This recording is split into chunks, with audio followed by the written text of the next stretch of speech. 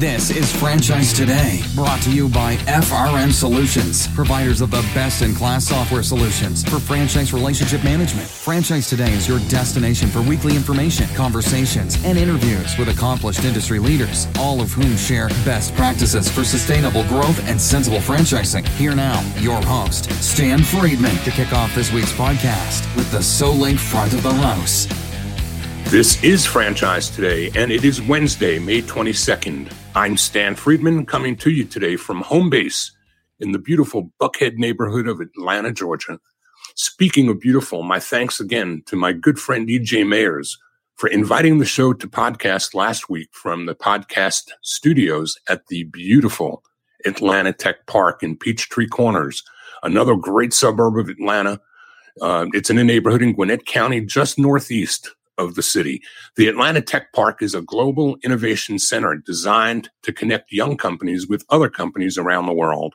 And of course, my thanks go to my incredible guests last week, Grant Simon and Greg Thomas, the empire building multi-unit successful partners of LSGF Management and franchisees, multi-unit franchisees, I might add, of Smoothie King, T-Mobile Retail, and Gray Clips. Had the pleasure of having them with me in studio at the Tech Park to talk about their meteoric growth of up to more than 160 units owned and operated across those three brands. Two great guys and a wonderful interview and a great venue for all of it. So thank you, one and all. Remember, each and every week, we hear from those representing different points on the franchising compass. But all the guests that you hear here on Franchise Today have one thing in common. They've all demonstrated the ability to put the word sustainable in front of growth and sensible in front of franchising. And they all come here to share their nuggets with you from their life's experiences and from their core competencies. And in just a few minutes, I'll be joined today by Terry Kelm, another success story in the franchising world, who's going to talk about an often overlooked, or at least not as often talked about topic in franchising, one that needs more light of day.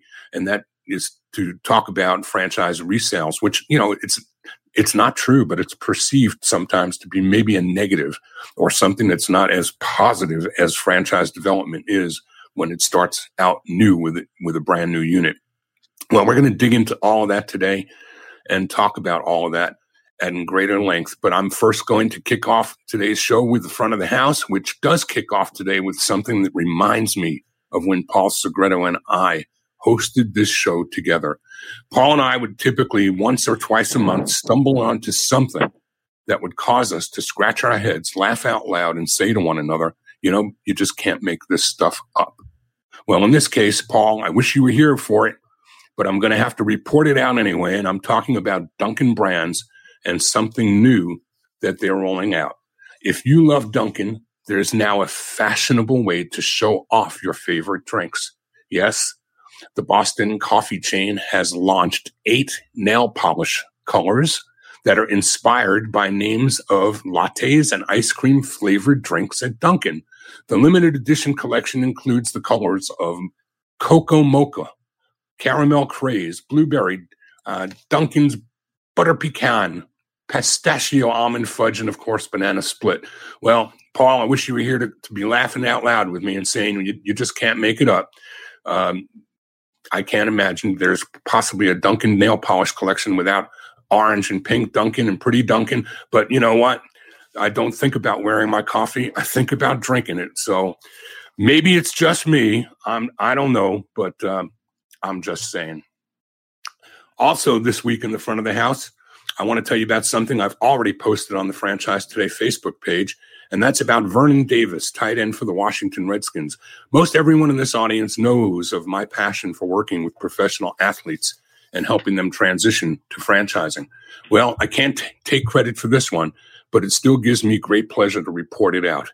These days, Davis and Atlanta Falcon Mohamed Sanu are partnered up to bring and operate 6 Jamba Juice locations to the northern D.C., Virginia metro. This is in addition to the 5 that Davis already operates in Northern California. His franchising career actually began 6 years ago during his playing days with the 49ers. Last year, Davis teamed up with Atlanta Falcons wide receiver Mohamed Sanu to bring more of the fresh fruit and vegetable goodness of Jamba to the Mid-Atlantic. Think of them perhaps as a couple of smooth smoothie operators. Davis, did I say that?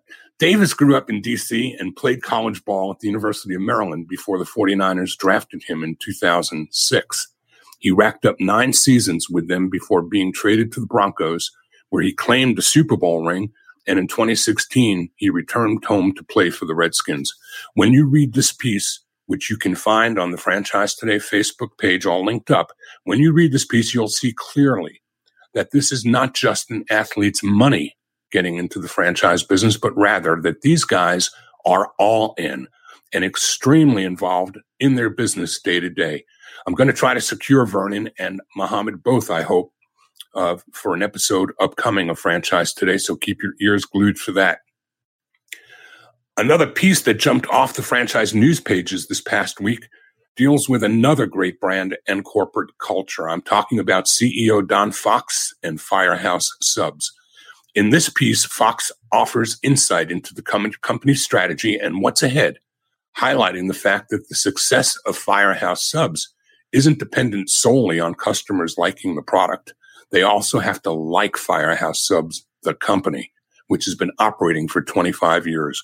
For those of you who don't know their roots, brothers and former firefighters Robin and Chris Sorensen founded the company in Jacksonville, Florida back in 1994. It's grown to over 1,100 restaurants currently in 46 states, Canada and Puerto Rico, and today employs about 15,000 people. Don Fox joined the company in 2003 when the chain was merely at 65 restaurants. He says the catalyst for Firehouse Subs' growth was verbalizing the company's mission statement, quote, to carry on its commitment to and passion for hearty and flavorful food, heartfelt service, and public safety. When it comes to culture, Firehouse is definitely a company that walks the talk, and Don Fox, too, is on my radar for a future episode of Franchise Today, so stay tuned for that. And that, my friends, is the SoulLink front of the house, brought to you by SoulLink, a company that provides amazing loss prevention technology for restaurants and retail. In fact, I describe SoulLink as a company that does for loss prevention the equivalent of what Apple and Android have done for cell phones. They've made these tools smarter. Whether you operate a single unit or are a multi-unit empire builder or the franchisor or an executive of a retail or restaurant brand with unit-level economics on your plate, you need to learn more about SoulLink. Once deployed, SoulLink's technology captures instances of exceptional behavior at all of your sites. SoulLink then records everything that goes on in the front and the back of the house, and utilizing its gold standard algorithms, creates reports that direct your attention to the very specific video clips that it's captured, so that you may view these events without rewinding and watching hours and hours of tape. And what's best is that SoulLink does all of its heavy lifting, utilizing your existing point of sale and security equipment. There is no new hardware needed to put SoulLink to work for you. As always, find out more about them at www.soullink.com. That's SOLINK.com. And now for today's guest. Terry Kelm is the president of the Franchise Referral and Resale Division of Sunbelt Business Brokers, where his focus is on assisting franchisors with their growth and transition goals. Whether you're looking for new franchisees or wanting to provide a resource to a franchisee looking to sell, or for refranchising corporate units, Sunbelt is the only national business brokerage group that's prepared to assist in all facets. And this man is passionate about both. Terry, welcome to Franchise Today. Stan, it's an honor. Thank you so much for having me on today. Well, it's my honor to have you on. So how's that? We are each the president of the other's Mutual Admiration Society. Guilty. Well, I'm happy to have you here, Terry. This is a conversation that I think is maligned. You know, it's kind of like people who hear about franchise companies in the maid business and they go, "Ooh, I don't want to be a maid." Well, those companies aren't looking for people to be maids. They're looking for people to operate a maid business. And I think when we talk resales, the initial connotation is, that's a negative. You know, somebody went out of business or something failed, or that's the first perception. But I think that when we peel the onion back a little further, hopefully today's discussion and conversation will cause a paradigm shift for some in the audience to better understand how that's something that you can take and change from maybe lemon into lemonade. Would that be a fair assessment? Absolutely. I think you're 100% accurate in that statement, and I do think that the franchisors that have embraced the resales as an opportunity are benefiting from that now, and will continue to benefit as the amount of resales will increase over time. Well, Terry, let's talk more about that as we roll it out and have a conversation today. But for those who listen regularly, everyone knows that these conversations pretty much start the same way each week, with the affirmation that few in franchising got here by design. There are some that are born into second generation of franchise families, but most of us don't go out with intention getting into franchising. Franchising kind of finds us. So let's roll back the tape, if you will, and take us to the time and the place where that happened for you. Wow. Yeah, great. I will join the masses and say that franchising was not on my radar when I came to the position that I'm in. My career started while I was still in college. I was recruited to work for of all things, a VHS video distributor. Wait a minute. A what? A VHS tape video distributor, right? Which, yes, exactly right. There may be some in our audience that don't know what that is. Well, if they were born in 2000 or later, they probably don't. And it's kind of weird because it's not often where you have a front row seat to both the infancy start of an industry, watch that industry grow to become very much part of the fabric of mainstream America, and then also see the demise of that all within probably a 20 or 30 year period. But that's exactly what happened to VHS. But I was recruited out of college to work for a video distributor, and did that for 13, 14 years.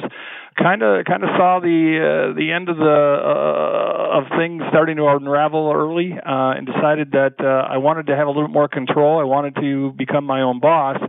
And so I went to the local Sunbelt office in my market in Minneapolis-St. Paul, and talked to the owner, Scott Everett, who was actually someone who I met through the video days and worked with in the video industry, and then he started the Sunbelt office here. And I told him I was just looking for an opportunity. I was ready to have my own my own business, small business, and he showed me a couple businesses. Some of them were franchises, and that's where I kind of looked at the opportunity to become a franchisee. But then he also said to me, "Hey, I have something else a little bit unique and out of the box that I'm just starting." And he had been tabbed by Sunbelt to spearhead a national franchise resales program for Sunbelt Business Brokers on a national basis. And he said, "I'm looking for a guy to help me do this. It would be a partnership.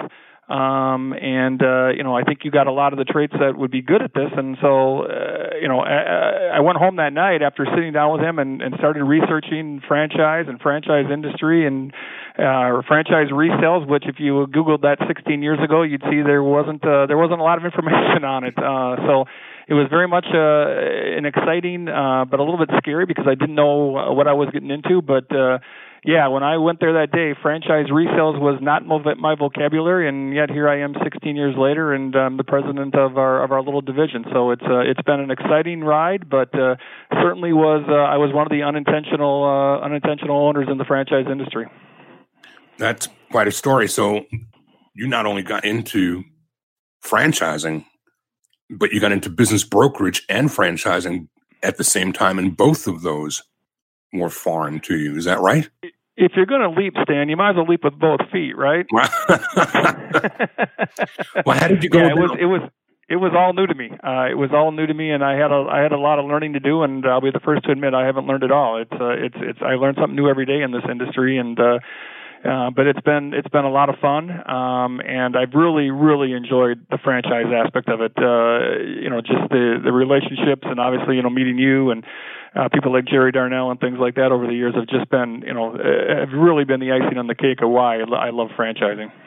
Were you IFA members then, or how did you go about getting yourself educated? I mean, your partner could clearly educate you on Sunbelt and on the Sunbelt Business Brokerage side. I'm sure that you got some training from people that came before you.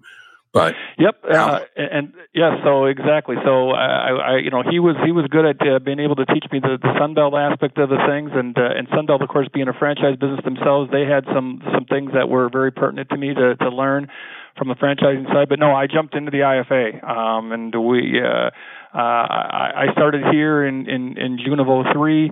And I was at my first IFA conference in January the following year, and then I just kept learning. And I was doing the entire circuit for a while. You name it, IFE, regional IFA stuff. I mean, I just kind of immersed myself into the franchise world for a while, just to because I felt I had to. I didn't know what I didn't know, and that's always a scary thing. So it's something that I really wanted to be a part of and to understand, and that's what I did. So you said there weren't a lot of people then in the space that had any kinds of programs. So what were franchisors basically doing? And I'm thinking back to my early days, in Blimpie, I didn't have a formal program, but resales were definitely a big part of my life. Actually, to the point I made in the introduction, even I back then viewed resale sometimes as the bane of my existence.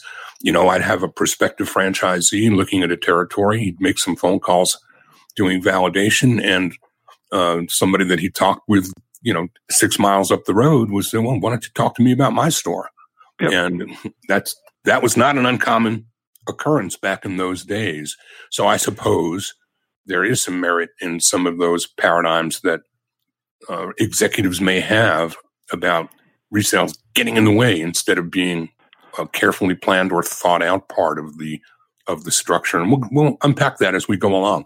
But winding the clock back to those early 2002, I guess 2003 or 4, what did you see on the landscape then globally? I gave you a single example of my experience, but what was the landscape looking like? No, I think your perception was reality for the most part. I mean, obviously there was some franchisors that were much more advanced and had put together some really strong programs, but a lot of the franchisors that we spoke to in the the early days didn't have a formal program. And a lot of them didn't embrace it, as you said. I think the common thing seemed to be that the development guys became the de facto resale guys. In some cases, I remember specifically a few development guys complaining to me that, man, every time I do a resale with a lead, I make less money. There's less commissions there for me. Mm-hmm. So there was a disincentive from a standpoint of how these guys fed their families. And I think there was just a general malaise, if you will, of saying, resales it's a part of the franchisor lifestyle or life cycle, but it really was something that wasn't embraced and wasn't seen as an opportunity. It was more of a chore. Obviously, over the last 16 years, things have evolved, and I know we'll talk about that. But initially, there was a lot of we don't have a formal resale program, and we really don't talk resales because it just wasn't something that they wanted to entertain and embrace. They were handling them as they came, but that was it. It was really more, like I said, kind of a de facto program. So, how did you attack that and bring to market the idea of providing carefully thought out and planned services and roll that out for us and help us understand how that would look if somebody in this audience is struggling with some of those things still that we just articulated? How do you set that path straight? What do you do to help offset those shared expenses or costs or losses to your team?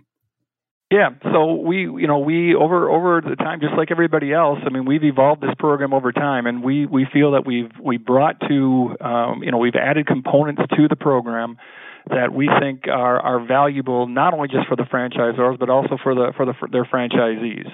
So the program doesn't look the same today as it did back in 2003, 2004. But some of the components or some of the things that we try to bring to the table is as follows. One is we want to streamline the entire process, not just for the franchisor, but also for the buyer and seller. And I think we can do that by learning on the front end what the franchisor's protocols are for resales. And I stress this to every franchisor I talk to. I'm not looking to recreate or to create a resales program for you. What I'm trying to do is augment what you have. And so if you have a documented resales program, we're going to take that program and we're going to incorporate it into how we do our normal business at Sunbelt. So when we get an opportunity to list one of your sellers and we start finding buyers for them, we're going to be able to set the expectations for buyer, seller alike on what the protocols are going to be. What's discovery day look like? When does training happen before or after? What's the transfer fee? We're going to learn all of these things up front in advance for each one of the franchisors we work with. So it's going to make a streamlined resale for buyer, seller, and franchisor. So the time element there is I think we really can save some time. If you're on the flip side of that, if your franchisee goes out and just hires Mr. and Mrs. Main Street business broker in their local town, and they start talking to buyers, they don't know your protocols. They don't know what you're looking for in a new buyer. They don't know what the minimums are, the net worth capability or net worth requirements are, et cetera. And you and or your seller are going to be training those people from day one, and you're going to be training them multiple times. So we try to streamline it by saying, you train us once at Sunbelt, we'll train our offices, and it'll go smoother for all parties. The other thing that I'll mention to you is we really have focused, especially in the last 5 or 6 years, on the educational component of our program. Most, and this is not my number, but it's you look at the statistics, and they'll say 80% of the small privately held businesses in this country, those owners do not have a succession plan. And for many people, they just haven't thought about it. I mean, they're so busy getting up, going to work, running their daily grind. They haven't thought about what the end looks like because they know the end isn't going to be coming for 5 years or 10 years or 20 years down the road. But when you're a franchisor and your success is contingent upon, having owners who are going to transition the business, and you're going to want the new owners to come in and hit the ground running, it's in your best interest to be having, conversations, educational programs with your franchisees today to say, hey, here's what the end should look like for you, and here's how you go about and making your business more sellable and be able to sell for a higher price. So, a lot of the franchisors that are on our program today are really, coming to the forefront and saying, hey, listen, we want to get you involved from an educational standpoint. I'm going to their national conventions. We're doing webinars. We're doing newsletter articles, and we're talking about the end. And it's like you said, Stan, 16 years ago, that was unheard of. They wanted to bury it in the sand because it had the negative connotation to it. Now today, most franchisors have realized every franchisee has a finite life cycle. Some are longer than others, but when that person decides to leave, it's in our best interest to help them have a successful exit, and more importantly, help us find the right buyer coming in, because our surveys have shown that when the right buyer comes in, it's a financial boon for the franchisor. So the educational piece has been a big component. The saving time has been a big component. And then last thing I'll mention is, Sunbelt, as we have grown and become, the largest business broker in the country and in the world, we have buyers. We have a deep buyer pool. And so we're able to bring to the forefront not only buyers typically for that particular resale that's going to be, again, the buyer is going to be well-heeled. They're going to meet your minimum requirements that the franchisor has told us about. They're also going to understand what the resales protocol is, so there's not going to be a lot of shock and hey, what's happening now? But we also are able to find buyers that say, you know what, I love that resale, but maybe it's on the wrong part of town, but I really like that franchise, and we can do some franchise referrals as well. So we're kind of the dual agent there, and we can bring qualified buyers for new opportunities as well as for the resales things. And we do this, on the front end for the franchisor at no cost. It doesn't cost them anything to be in part of our program. It's a free program to them. So those have been the most successful things that we've kind of gravitated toward as far as why our program works for franchisors over the last 16 years. You covered a lot of geography there, and some of what you touched on just prompted thoughts in my mind about the early stages. A franchisor that is, I guess, a smart one would bring people in for a discovery day and have conversations even then about the exit strategy and the exit plan. When people ask, why is this agreement a 10-year agreement or a 20-year agreement? It's not forever. So if Correct. It's not forever, then let's talk about what your options can look like at a later date. You may want to renew. You may want to go for another 10. Or you may want to have a member of your family or your child is going to be in business with you. It's going to be a legacy play. But for those who are in the moment and they're looking at a 10-year agreement, to me, I would view it similar to someone who's shopping for a house. You don't want to go shop for a house, and expect to move into it a week later. You need to put a foundation of time in place. It's a long transaction. And if you're buying an agreement from a franchisor for 10 or 15 or 20 years, you don't want to start looking for a buyer when it's time to find the buyer or to have the buyer.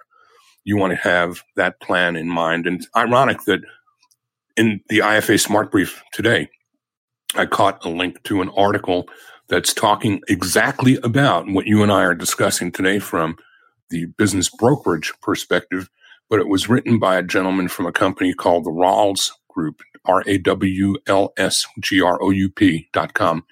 Resales Group was, these are succession planners. These are people whose business it is to help franchisors or franchisees have these thoughts from succession planning, from financial planning perspective, more so from the actual transactional base. But the timing was unique, having you on today and having this article appearing in the IFA Smart Brief at the same time. And I'm going to link this up on the Franchise Today Facebook page after the interview so that the audience can find this link to further validate the things that we're talking about here today, Terry. Well, and I don't think it's a coincidence that you're having me on today and the Resales Group article appears because at the end of the day, all of this is I think predicated on the fact that there's a push coming. Right. There's a baby boomer push, and maybe I'm jumping ahead. I know you wanted to talk about this eventually, but there's a baby boomer push. The 78 million baby boomers in this country own a lot. We're talking over 1 million, maybe 2 million small privately held businesses in this country, and the wave has already started. They're exiting, and so it's just going to become more and more rampant. I think over the next 3, 5, 10 years, we're going to see unprecedented number of businesses for sale in the open marketplace. And so I think that there's been a lot more activity, a lot more chatter about this recently, and I think it's just going to continue. And as you said, just today you got me talking, and you got the Resales Group writing. So it's definitely on a lot of people's minds. Let's unpack that a little bit further right after we take a break, and then we'll come back and talk more about that and some of the statistics that I've been seeing that are trending in the exact direction that you're describing. We'll be right back after this important word from our sponsors. Franchise Today will be right back, but first, a word from our sponsors. Franchise Today is produced and presented each week by FRM Solutions, providing best-in-class CRM and document management software designed specifically for franchising. FRM enables real-time business intelligence, communication, and collaboration between all members of the franchisor's team and their prospective and existing franchisees. This empowers your team to simply and seamlessly track, access, and manage all communications to and from prospects and existing franchisees, including texts. Legal and compliance is simplified too. With FRM's document management, and even site visits can be digitally facilitated and scored using FRM. Make today the day you give FRM a look and assure that all of your candidate and franchisee correspondence, including texts, are being permanently tracked and archived in both candidate and franchisee records. FRM even provides state-of-the-art digital experiences for your prospective franchisees, replacing old-style virtual brochures. No long-term contracts are required. Multiple upgrades are given each year at no additional cost. No excuses, just solutions on the web at frmsolutions.com. So back to the point we were kind of touching on at the break. I've seen statistics over the past many years. In fact, there were 2 articles written that you were part of. I think both of these articles that I found, one from 2015 in Franchise Times and an update to that in 2018. In both cases, in 2015, the conversation was already ensuing about how the economy coming out of the recession was becoming very fertile for franchise resales. And then I saw statistics in the article, the update last year, that talked about Fran data measuring that across all active brands in franchising, resales rose from 3.5% in 2013 to 4.1% in 2016. And then I've read from companies like the Dwyer Group or now Neighborly, seeing 2.5 to 3% in resales each year for a variety of reasons. And that this company, as they've done in so many other aspects of their business, has been a pioneer in establishing an internal resale department to help franchisees sell their businesses. But when you look at the economy today and you look at the world we're living in today, virtually zero unemployment, how does all of that impact your end of the business? And I know that a lot of franchisors are feeling the pinch because the job market is so strong. Instead of asking somebody to write a check to buy something, they're having checks written to them as signing bonuses to take employment instead of business ownership. What's that look like in your world, Terry? We're seeing that as well. I look at the Minnesota unemployment. I think it's right at 3% right now, which is never been this low in my lifetime. And I've been here for many decades. So it's an interesting time, from that perspective. And we do have a lot of people who I think would be great business buyers who have decided to remain in corporate America or go back to corporate America because the job market dictates that there are opportunities for them to do so. That being said, we're still coming off 2018 was still a record year for the number of transactions that got done. And so when you try to balance those two statements, well, people are going back to work in corporate America, and yet there was a record number of transactions getting done, that tells you that there is still very much an appetite for small business in this country, for entrepreneurship in this country, and of course, franchising has always been the driving force behind most of that, or if not a majority of that. So we're still able to see a lot of deals get done. Part of it's being fueled by the fact that there's a lot of businesses for sale. Again, as the baby boomers start exiting, and then just the normal churn of people who are selling their business for the right reasons. They bought it 5 years ago with the intent of growing it and selling it. Maybe they're selling it for human reasons like sickness, divorce, the partnership dissolution, those type of things.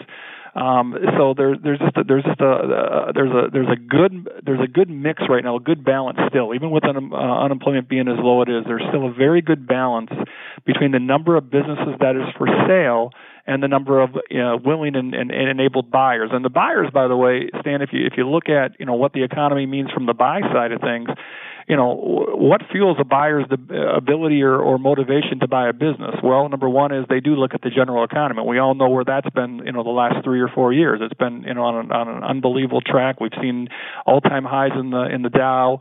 So there's a lot of confidence. Number two is their ability to lend. Well, you look at, 2017 was the single biggest SBA lending year ever. 2018 fell just short of it, but it was still, was the second biggest record year. Buyers have their portfolios, their 401ks. They're at very high levels right now. Their house values have all come back from the recession, so they're at very high levels. So their ability to get a loan and money is still relatively cheap. I know the interest rates have ratcheted up, the last couple of years, but it's still relatively cheap. So you got a lot of positive factors out there. There's lots of good businesses on the market. Banks are willing and willing and able to lend.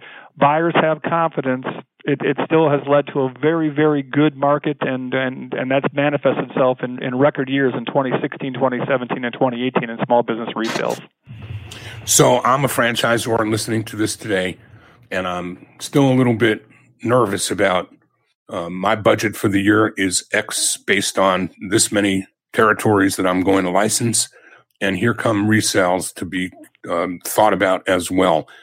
Put my mind at ease. Tell the franchisors in this audience what it is that they should be thinking and how to adjust that shift in their thinking to take full advantage of a program like yours. Well, I think I think the big thing that that should be considered when you're looking at juggling between new and resales is what other resources can we bring to the table to help kind of diversify that risk. And as I mentioned to you guys or to the call, just a few minutes back was what we have, our biggest resource as a business brokerage is our buyer pool. So if you have a resale in an area and you've only got one lead for that area that came in on the new side of things, do you really want to give up that one lead to help sell that resale? It's something that that most franchisors are going to have to struggle with, especially with the lead flow being down. And I know on the development side of things, franchisors. I talked to many of them, and the lead flow has been down the last year or so. We bring an opportunity, I think, to help diversify that, to help expand the lead pool for both new and resales.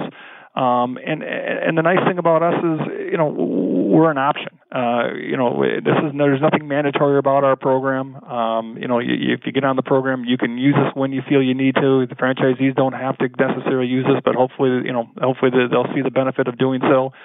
But I think being able to just, to bring more resources to the table and hopefully more buyers to the table is going to result in the franchisor seeing more deals get done, both on the resale side of things as well as on the new side of things. So if I put my franchisor hat back on again, and I haven't worn that hat in, 8 or 10 years now, it's been that long. But if I put my hat back on again, I think that a couple of things that would pique my interest would be that buyer pool. So what that tells me is if I've got a resale, I need it off the market as quickly as I can get it done. I don't need that hanging out there. First of all, I have a franchisee that doesn't want to be here anymore or that I don't want here anymore. The sooner I can fix that, the better. And I have to believe too that from a validation perspective, it's got to be better too, to have happy campers out there, not people saying, I want to sell my store. Why don't you buy mine? So those are two things that from a franchisor point of view, I think would make a lot of sense to me. Go back to the economics again. I think you said something about no cost or low cost, or talk about what the costs to a franchisor would be to have your program. On the resale side of things, there is absolutely no cost, and there's never a cost to the franchisor. We form these relationships and these partnerships strictly based on the fact that it's going to be a referral and recommendation basis. When the franchisor introduces us to one of their selling franchisees, our local Sunbelt office will go out, will explain our value proposition to that seller. If that seller sees the value proposition and likes it, they're going to sign a local listing agreement. When the business sells, the selling franchisee will pay the Sunbelt broker fee. There's never a cost to the franchisor on the resales program. So we're positioned as a resource. We're here to augment what the franchisor has already done. And look, I've got franchisors in our program who have their own resales programs, but they've added us as another arrow in the quiver, just in case they can't find that buyer in that one town for that one franchisee, or if they just want to have the ability to say we want more buyers coming in the door. Because Stan, you hit the nail on the head. When going back to your comment about franchisors looking at the guy or gal who's selling their business and saying, you know what, it's in my best interest to get them out as quickly as possible. When you have an owner that demonstrates an interest in selling, pretty much their motivation to follow the strategic initiatives of the brand to maximize their profits and therefore the franchisor royalties, that's usually gonna take a back seat shortly, or it's already taken a back seat. So it's imperative from a franchisor perspective that when somebody raises their hand, I think it needs to be moved along quickly. And we've done studies with some of our franchisor partners, and we've found that when a new motivated owner takes over a unit and follows the brand's strategic initiatives and is well capitalized and really goes after the business, the results are staggering. It's the increases that we're seeing on first year owners versus the last year of the old franchisee in the business is double digit increases in sales, and therefore it's a nice increase in revenues for the franchisor. What do you see in terms of who participates from the franchisor side in the transactions? So are franchisors using the same teams of development people and having to compensate them on some kind of a lesser commission basis, or are executives managing this outside of the hands of the typical fran dev team? How do you see that working? Yeah, I think it runs all over the board. I think you hit the nail on the head on a couple more of the common scenarios. There are a couple programs or a couple franchisors out that are really progressive. You mentioned Neighborly for one. They do a great job with their an internal program and have a lot of people dedicated to it. In many cases, on the franchisor is kind of just moved the resales into the realm of the franchise development. I do think they've in most cases got rid of the inequity of the compensation thing, because they understand the benefit of the resale and the opportunity the resale presents. So I think they're paying more equitable versus the new. But now it just becomes a question of the biggest inventory that people have, and that's time, right? I mean, how much time and day do you have to focus on new, and how much time do you have to focus on the resales? And the resales are important, obviously, because again, there's an opportunity to get a new person in there, re-energize, grow the brand, grow the royalties. But franchisor businesses are also in business to grow, from a unit standpoint, and so you don't want to take your foot off the gas from a new sales perspective. So it just becomes a question of resources, and that's why, again, we've created the program. So we will augment what you're doing on both new sales and resale side. We're just another arrow in the quiver, as I said earlier, and you can use us as you see fit, and as your franchisees need us to do so. How do you see financing playing into these deals? Do these get done the same way? And you mentioned earlier the 401k and the SBA. Are financing vehicles for existing locations on the same set of circumstances or criteria established for the purchase of a new unit? Or is it more favorable because there is a P&L and that this is an existing business that we can look at history on? How does that look? It can be more favorable, but it also can be worked as a detriment with the P&L, because if the P&L is not, if it's not great, if there's issues with the P&L, or let's say the unit doesn't have good financials, in this day and age, it's kind of weird to say that, because most franchisors are so automated with their CRM systems and stuff like that. But there are franchises out there that simply don't have their franchisees or the franchisees aren't following their control systems, and so from a P&L standpoint, banks, the resale is going to be evaluated based on the strength of the unit. It's not going to be overall looked at by the strength of the franchisor. The strength of the franchisor comes into play as far as, if it's a really good franchisor with a really strong history, then as long as the unit P&Ls are decent, it's going to get ratified by any bank. But if the unit P&Ls aren't great, it's difficult to find financing. So then you're looking at the buyer using the 401k programs, and 401ks work for both new sales and resales, or you're looking at seller financing. And I'll tell you that seller financing is it can be a very big part of the deal many times, and we've seen sellers make a lot more money when they sell or finance their business, because they're collecting that interest and they're saving money on taxes and those type of things when they're willing to carry some paper back. But one of the things that we pride ourselves on is the ability to create a deal, right? If we got a willing buyer and a willing seller, let's figure out the best way that's going to make this thing work and get a deal done. And I think that's one of the things that again we bring to the table, because this is what we do on a daily basis. So, but the SBA, as I mentioned, has been really strong the last couple of years. We've seen some record years of lending. And I think as long as the economy keeps chugging along, that'll continue. If we go back, though, Stan, 10 years, go back to 2009, when after the recession hit in 2008, it was very difficult to get a loan for a resale, even for businesses that had really good financials. Banks were just nervous. The SBA wasn't doing a lot of lending. So that is a very cyclical thing. I think we've seen that before, and we'll cross our fingers and just hope the economy just keeps moving forward, and we don't have to worry about a correction or a recession that's going to cause a movement downward in the amount of loans being done. But if that happens again, we'll do what we did last time, and that is we focus on buyer financing and seller financing.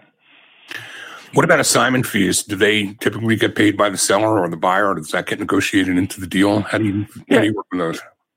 Yeah, great question. So, most every franchisor has a transfer fee or assignment fee in their contract, in their franchise agreement, and of course, that's with the agreements with the seller. So ultimately, it is the seller's responsibility. But we try to incorporate that into our pricing and the market price that we're going out to business. We're going to usually try to get the buyer to pay all or a portion of that. It's negotiable.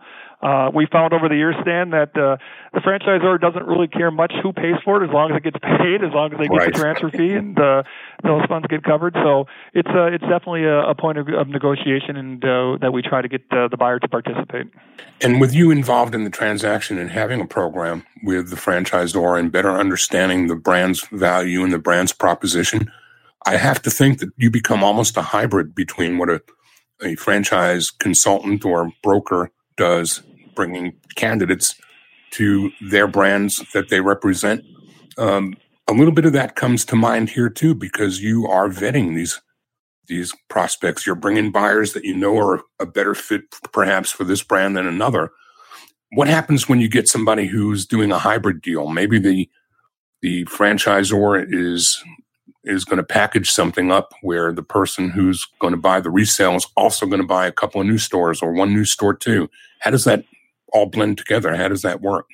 Yeah, and this is a great question, and I'll just give you an example that just kind of recently happened. So we had one of our franchisors had given us a seller on the East Coast that wanted to sell their business, but it wasn't a high performing business, and it was going to be very difficult to get a loan for the business, and really it was going to be very difficult to attract a buyer, just to that resale. Because of the financials and the shape of that individual unit. And I had a conversation with the franchisor after I talked to the local broker, and they had the same concerns I did. So I called the franchisor back and said, "Hey, listen, I think we need to get creative here." And again, this I think this plays into the power of when a franchisor is working with us. We package that resale along with 2 new corporate territories that were available. And now all of a sudden we have something to go to market to say, hey, you can get a larger area. You can hopefully get better opportunities with bank financing because we got the corporate territories, the new territories involved. And it just made it a lot easier to attract a buyer to that particular franchise because of that. So when we're working with a franchisor, on these initiatives, I just think the creativity gets a lot higher. And we're able to work out solutions that normally wouldn't be there if a franchisor was trying to do it on their own or just working with a single business broker in a small town. So having a national partner like us, I think it leads to more creativity and to getting more deals done. Everything I read focuses heavily on what a store owner or a business owner or a franchisee needs to do to prepare for this kind of a scenario. Not too much out there that I read, Terry, about the conversation that we're having today. So in the little bit of time we have left before we wrap, why don't you sum up, if you would, the steps and the order that they should come in for a franchisor to prepare themselves for a conversation with you or someone in your shoes. I don't think there are any others that do quite what you do the way you do it. But lay it out for the franchisors listening and tell them what to do and when to do it and how in preparation for a deeper conversation with you. Well, Stan, and I really appreciate that opportunity. Thank you very much for teeing that up. It starts with a conversation. Any franchisor listening that just wants to have a conversation and tell us a little bit about what they're doing on the resale side of things or the new sales side of things, what they're looking for. We try to adapt our programs to your objectives, your goals, your needs. With over 150 different franchises now that we're working with between the two programs, I can tell you we customize it to make it work for the franchisor. If it doesn't work for you or it doesn't work for me, it doesn't work. So we customize it so it's a good fit for both. So it starts with just a conversation. Giving me a call, dropping me an email. Talking a little bit about what your objectives are, what your pain points are, and then see if Sunbelt could be a good fit for that. And if it's something that after that point in time that the franchisor says, yeah, this is something I want to pursue, then we'll take the next step. And there's not a lot of paperwork to do this. We made joining our program very, very simple, very, very easy. Because again, there's no money being changed hands between us and the franchisor. So it's a very low risk proposition to join our program and to have us as a resource. And then from that point in time, we'll suggest things that, on how we can get involved and how we can help. But it really comes up to the franchisor's taste. I mentioned that I have, a lot of franchisors that have me come to national conventions or do webinars, and do newsletter articles about, articles regarding, succession planning, exit strategies, maximizing the value at exit, stuff like that. I will also tell you that I have some franchisors that don't take advantage of that to that extent, and I'm okay with that. We'll walk or crawl at whatever speed the franchisor wants. Obviously, I'll make suggestions along the way. But at the end of the day, the franchisor has control on how this relationship gets rolled out. And I just think that given that fact, it's a very low risk proposition for franchisors to consider. Well, you said it all starts with a phone call or an email. Terry, why don't you share both those data points with the audience so they know how to find you? Be glad to. So again, Terry Kelm with Sunbelt Franchise Resales, and you can reach me toll free at 888-484-0332, or you can reach me via email, and that email is first initial last name, so TKELM at sunbeltnetwork.com. Can't help but wonder if that toll-free number might be the next dinosaur that goes away, displaced by you never know. Long-distance calling, right? You never know, but who would have thought 20 years ago that we wouldn't be renting VHS tapes and we wouldn't be using phone booths, right? You got me twice, Terry. It's been a real pleasure. Thank you so much for coming and for sharing and for shedding light on what should be a no-brainer for most, but again is usually neglected or kind of put aside. I hope that the transparency that you've brought to the conversation today will help some franchisors benefit from what you've shared with us. Thanks so much for being here. Stan, and thank you again for everything you do for the franchise community. Your interaction with with IFA and all the different things, and doing this weekly broadcast. It speaks volume about you as a person and about your commitment to the industry. So my hat's off to you, bud. Well, I'm just paying back for those who paid for it, and thank you for bringing it to the light of day. Appreciate that too, Terry. Thanks again. We'll talk to you soon. Thank you. Next week, I'm going to be joined by another pro athlete who traded in a playbook for an ops manual, but this time it's an ops manual that he actually wrote. I'm talking about retired Major League Baseball player and Burn Boot Camp co-founder and CEO Devin Klein, who next week will define for us success as he sees it, which is by the amount of people that he can help to mentally, physically, and emotionally overcome their odds. Most of Devin's childhood was riddled with violence, drug abuse, and alcoholism by his parents. His father frequently in and out of jail, Devin became a man at a very early age. Today, he brings his hope and determination to his franchisees of more than 200 Burn Boot Camp locations in 37 states, offering strength for the body and passion for the soul. It's all next week on Franchise Today. Until then, I'm Stan Friedman, wishing you the best, the very best of all things franchising. And Franchise Today is out.